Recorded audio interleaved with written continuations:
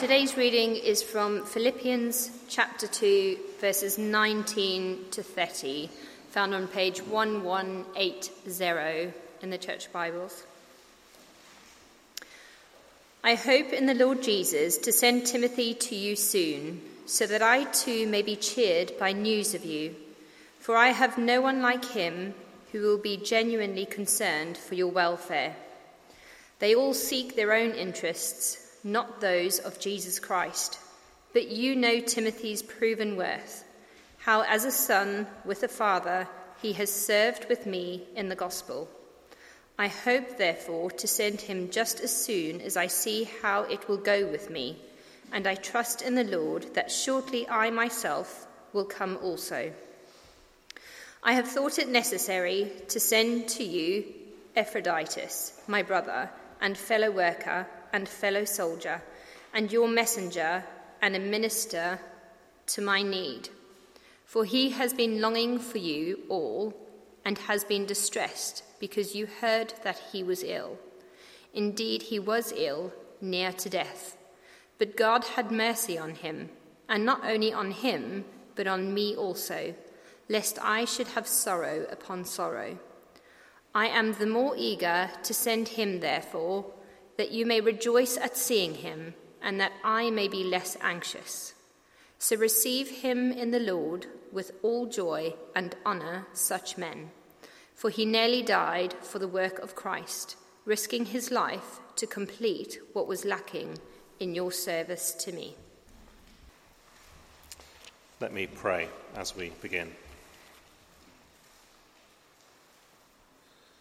The Apostle Paul to the church in Thessalonica, and we also thank God constantly for this, that when you received the word of God, which you heard from us, you accepted it not as the word of men, but as it really is, the word of God, which is at work in you believers.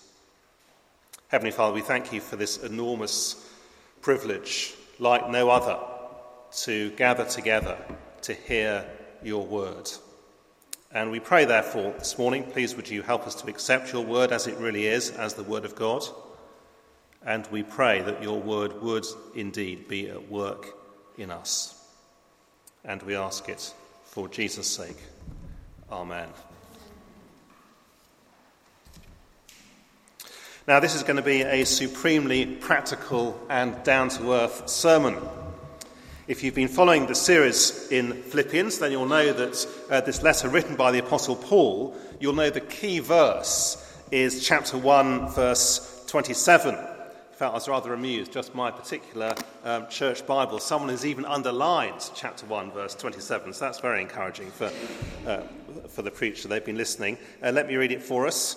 Only let your manner of life be worthy of the gospel of Christ, so that whether I come and see you or am absent, I may hear of you that you are standing firm in one spirit, with one mind, striving side by side for the faith of the gospel. That's the big picture of this book. That's what the risen Lord Jesus wants us to be as a church. And today we're going to see in very concrete terms what that looks like. And that is because in our passage, in chapter 2, verses 19 to 30, we are given two models to follow. Role models are very powerful, aren't they? They're the people we look up to, the people we learn from. Maybe, a sports player, perhaps someone from your own background, and they've inspired you, they've shaped your life. Or perhaps at work, there's a podcast you listen to that shape your approach to your work. Or perhaps your role models are on reality TV or the latest YouTube phenomena, whoever it is, and they've been an inspiration to you as you have listened to them and watched them. I guess the point of a good role model is they do two things, don't they? Firstly, they move us from theory to practice, what it kind of looks like in concrete terms. They also inspire us as we look at them and we think, do you know what? I really want to be like that. I really want to follow their example. And Philippians, although the big picture is about having the right mindset as citizens of heaven, standing firm, side by side together as a church for the message of Jesus. It's also full of role models to inspire us and help us to see what this looks like in practice. So flick back a page to chapter 1, verse 12, for example. We had the example of the Apostle Paul. Chapter 1, verse 12, I want you to know, brothers, that what has happened to me has really served to advance the gospel. In other words, he evaluates the events and circumstances of his life, not by his own personal comfort. He wasn't comfortable, he was in prison, but instead by what happens to the gospel. We've seen too the example of the Lord Jesus. Chapter 2, verse 5. Have this mind among yourselves, which is yours in Christ Jesus. His taking the form of a servant, his humbling, his lowering of himself, even to the point of death on a cross, all for the salvation of others. And now, chapter 2, verses 19 to 30, two more role models of what it looks like in very concrete, down-to-earth terms to have the mindset of heaven, the mindset that God delights in. And if you've seen the outline, then you'll see that each of these two men, Timothy and Epaphroditus, each one begs us a question. Firstly, are you willing to serve Jesus like Timothy? Are you willing to serve Jesus like Timothy? Verse 19. I hope in the Lord Jesus to send Timothy to you soon, so that I too may be cheered by news of you. Paul is planning to send Timothy back to Philippi to find out how things are going and to encourage them to keep striving together as followers of Jesus. But what I want us to notice is that what we have here is far more than kind of travel itinerary. Just look at how he is described in verses 20 to 22. For I have no one like him who will be genuinely concerned for your welfare. For they all seek their own interests, not those of Jesus Christ. But you know Timothy's proven worth, how as a son with a father he has served with me in the gospel. Notice Paul is deliberately echoing ideas that we've seen previously in the letter. In verse 20, that phrase, like him, is the same word that's used in chapter 2, verse 2, and is translated same mind, complete my joy by being of the same mind. The word repeated describing Timothy because presumably Timothy's mindset actually describes the mindset of Jesus as well. Similarly, in verse 21, we're told Timothy looks out not for his own interests, but the interests of Jesus. An echo of chapter 2, verse 4, where Paul told the Philippians, let each of you look not only to his own interests, but also to the interests of others. And again, when Paul says in verse 22 that Timothy has served with him as a son with a father, again, to do so, that servant nature is to have the very mindset of Christ, who in chapter 2, verse 7, made himself nothing, taking the form of a servant. In other words, Timothy, yes, it's travel itinerary, but it's so much more than that. He is being held up for us as someone with a servant-like, selfless mindset, a mindset which reflects the mindset of the Lord Jesus. He puts the interests of Jesus first. In other words, when he's faced with a choice between serving his own interests and serving the interests of Jesus, it's a no-brainer. He'll serve the interests of Jesus.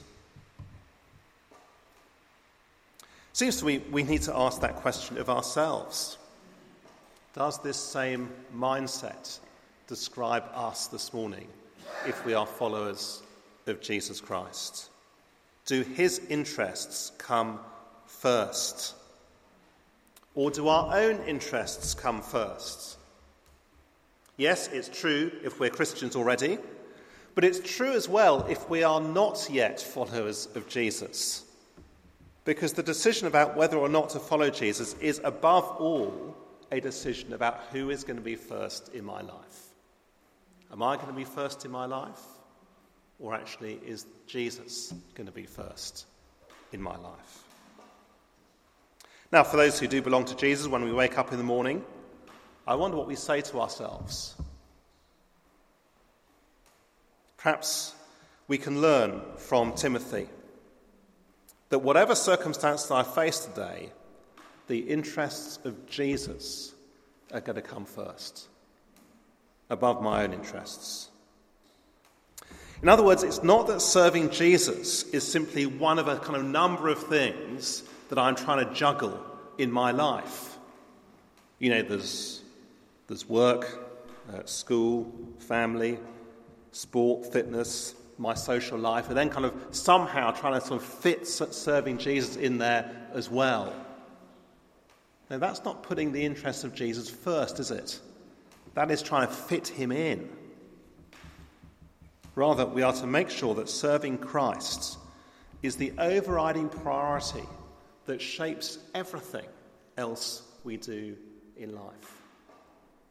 I don't know about you, but I think this is tremendously challenging. Yes, encouraging to see the role model, but tremendously challenging. Well, you say, what does this look like? Well, Paul makes it clear, doesn't he? It's not something abstract.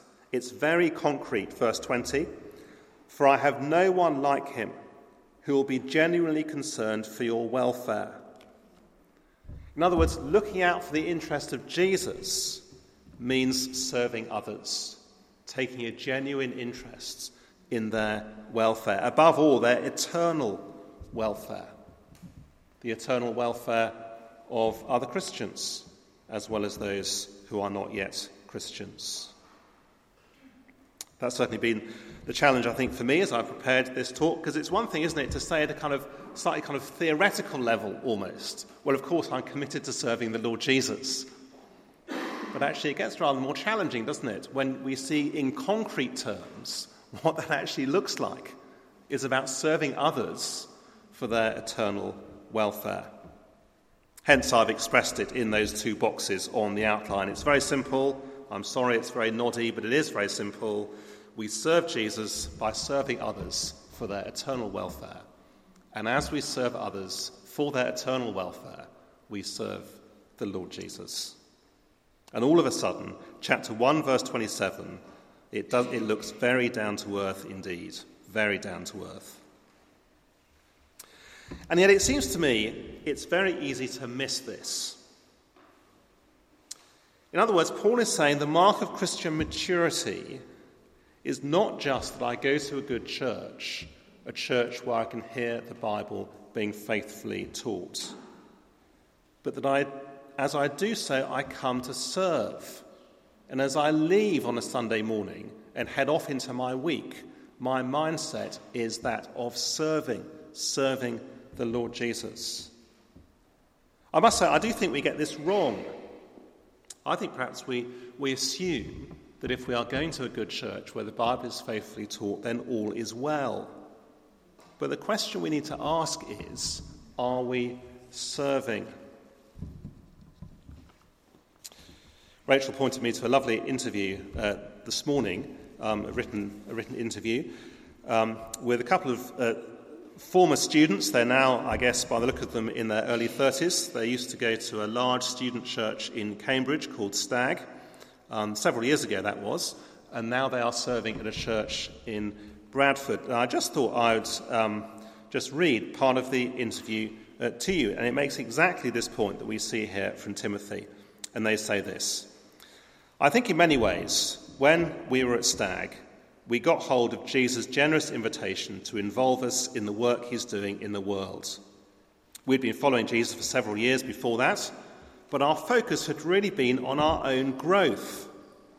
It was during our time at Stag and the opportunities to get involved in serving that we became increasingly excited about using the gifts and resources God had given us to serve others.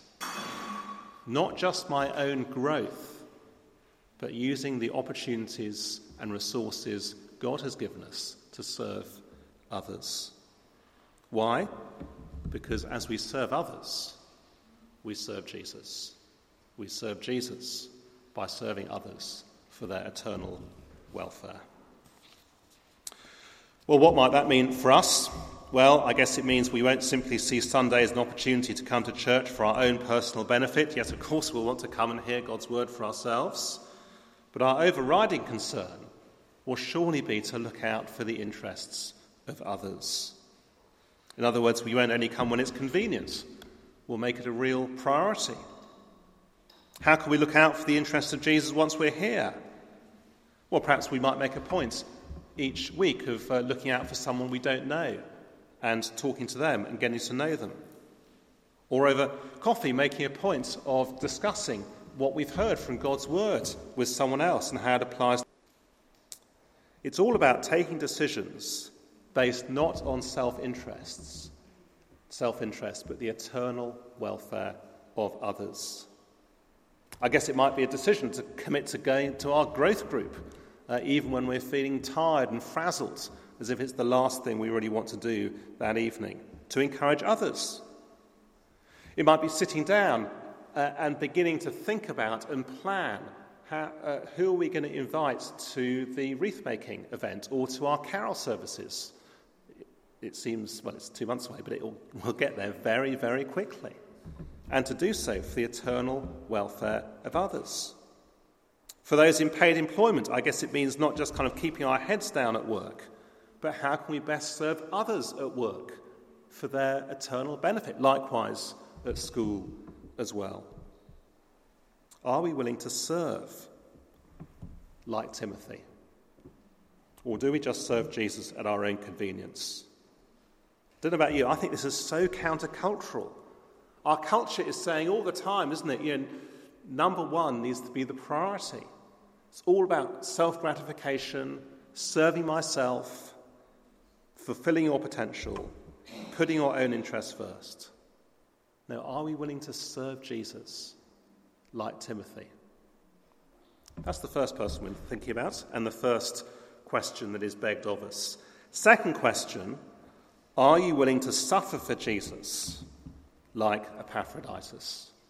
Are you willing to suffer for Jesus like Epaphroditus? Notice that, like Timothy, his life mirrors that of the Lord Jesus. Back in chapter 2, verse 8, we're told of Jesus that being found in human form, he humbled himself by becoming obedient to the point of death, literally unto death. And exactly the same phrase is now used of Epaphroditus in chapter 2, verse 27. Indeed, he was ill, near to death. Literally, he was almost unto death.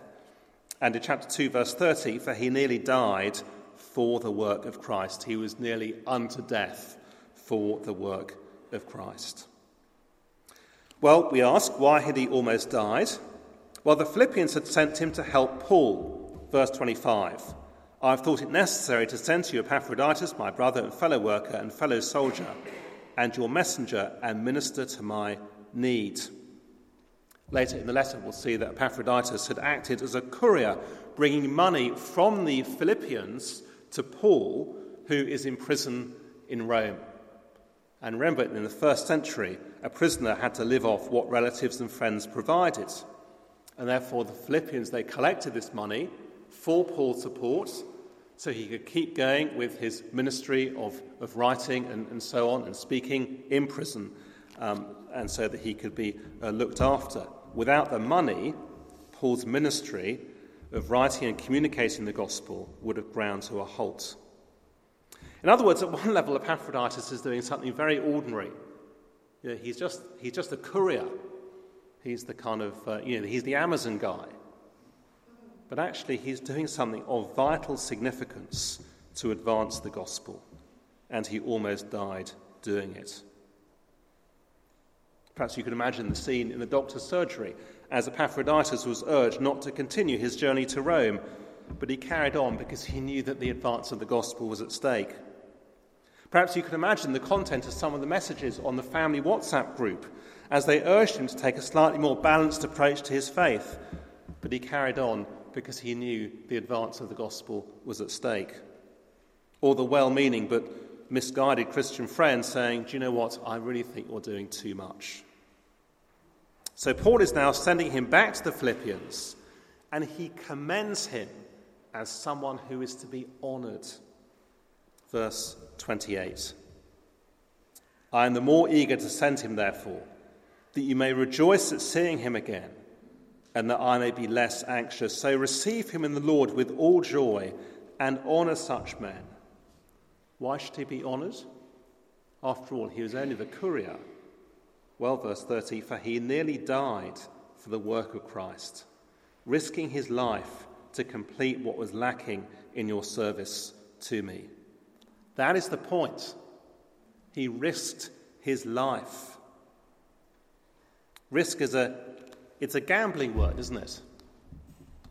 In other words, he weighed up the possible outcomes and he opted for the one that would best serve the gospel. Now, it's not, of course, that we are to deliberately seek to suffer or to get ill or to run ourselves into the ground. But the issue is, are we willing to risk hardship for the sake of the message of Jesus where necessary? Or does our service of Jesus always stop short of hardship? Now, it seems to me that as a church we need to think about that carefully, because my hunch is that many of us are naturally risk-averse. And yet, of course, all of us will be familiar with men and women around us who are prepared to take big risks in order to pursue their own interests. So, think of the colleague who will take the most enormous risks in order to, pursue their career or to do that deal, driven by a desire to get the work done, to advance their career, and even put their health on the line in doing so. Or think of sportsmen and sportswomen who put their bodies through the most extraordinary training regimes. Again, think of those who are preparing to play in the Football World Cup in Qatar. So why not, if the message of Jesus is at stake? As I said, my hunch is that many of us are naturally risk-averse, in which case we need to encourage each other and train ourselves to be willing to take risks for the gospel, both personally and as a church. Give things a go. It may not work out, but on the other hand, it may work out.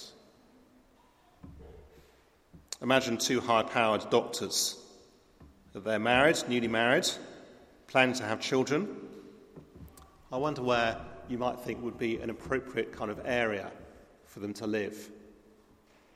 Well, some friends of ours facing that decision several years ago chose not to live in the area which family expectations would have taken them to, nor the sort of area that their colleagues might have lived in.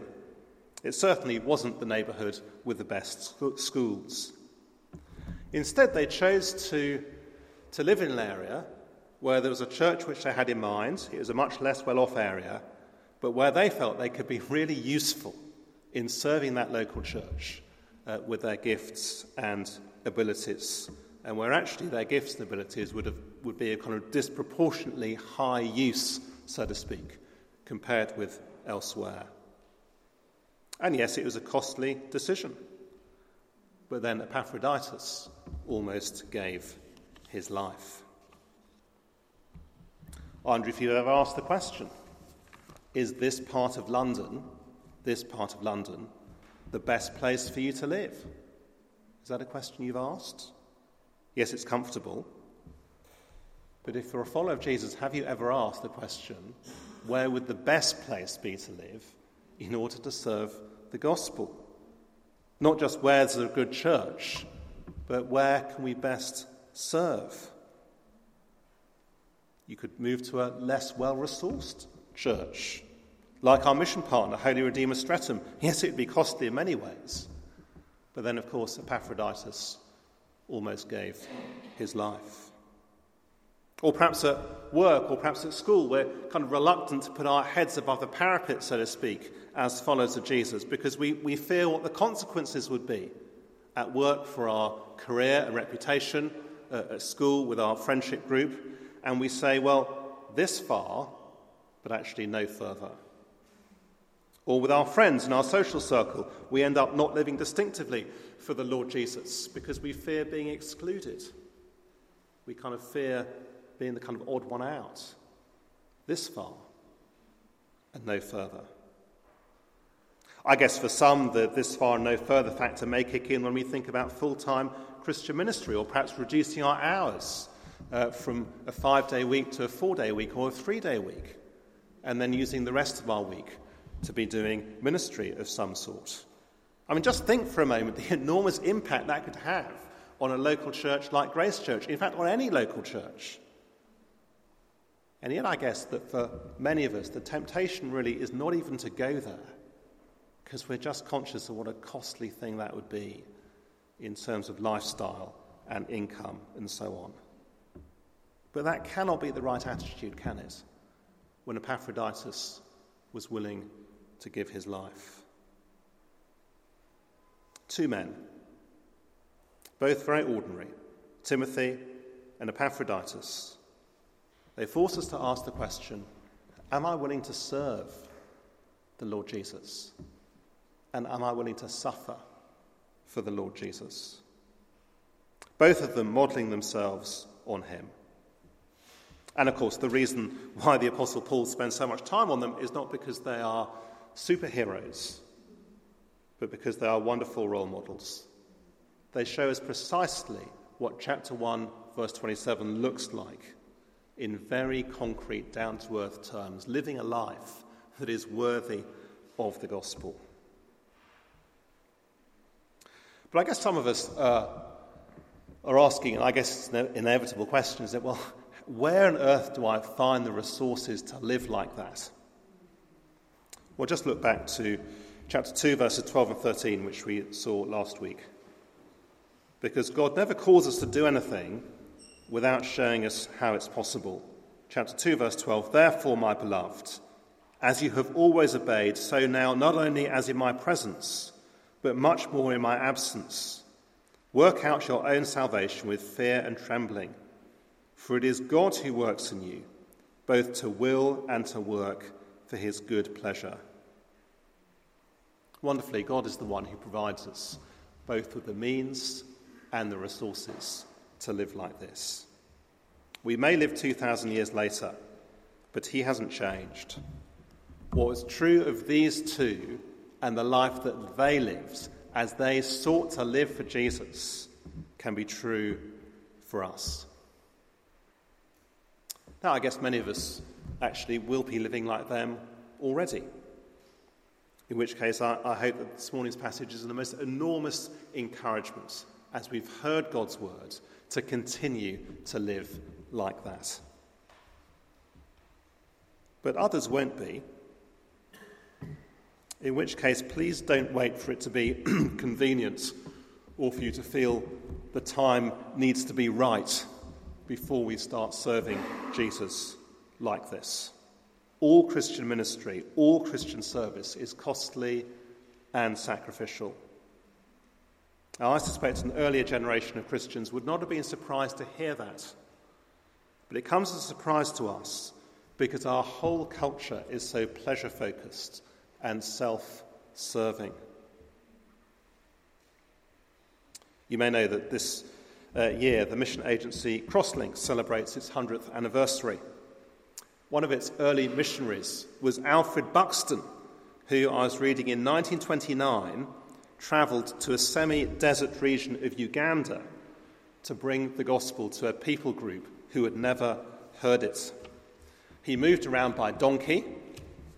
He carried with him his camping equipment, cheese, tinned pineapple, and a tea strainer, so presumably he could brew up his afternoon cup of tea and his morning cup of tea every day. Well, 80 years later, that area of Uganda has 2 Anglican dioceses with 35 pastors who serve many more churches than that. Alfred Buxton, Timothy, Epaphroditus, the Apostle Paul, in our convenience culture, where everything is about serving ourselves, they are glorious, inspiring role models of what it looks like to live as citizens of heaven of what it looks like to strive side by side for the faith of the gospel. It's costly, and yet it's also the normal Christian life, because it's the life that the Lord Jesus lived.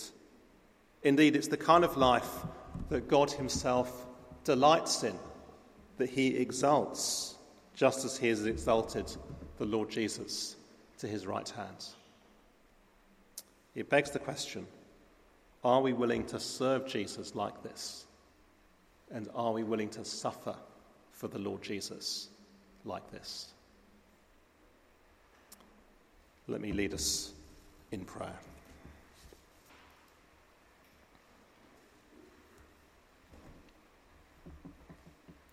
So receive him in the Lord with all joy and honour such men. Heavenly Father, we thank you very much for these inspiring role models of what it looks like to follow the Lord Jesus Christ, to strive together for him as a local church. We're sorry, Heavenly Father, when self-interest trumps that in our own lives, and we do pray, please would you help us not to serve ourselves, but to serve the Lord Jesus each day as our first priority. And we pray that we'd be willing to suffer for him as well. Please, would we be risk takers? And we ask it for his name's sake. Amen.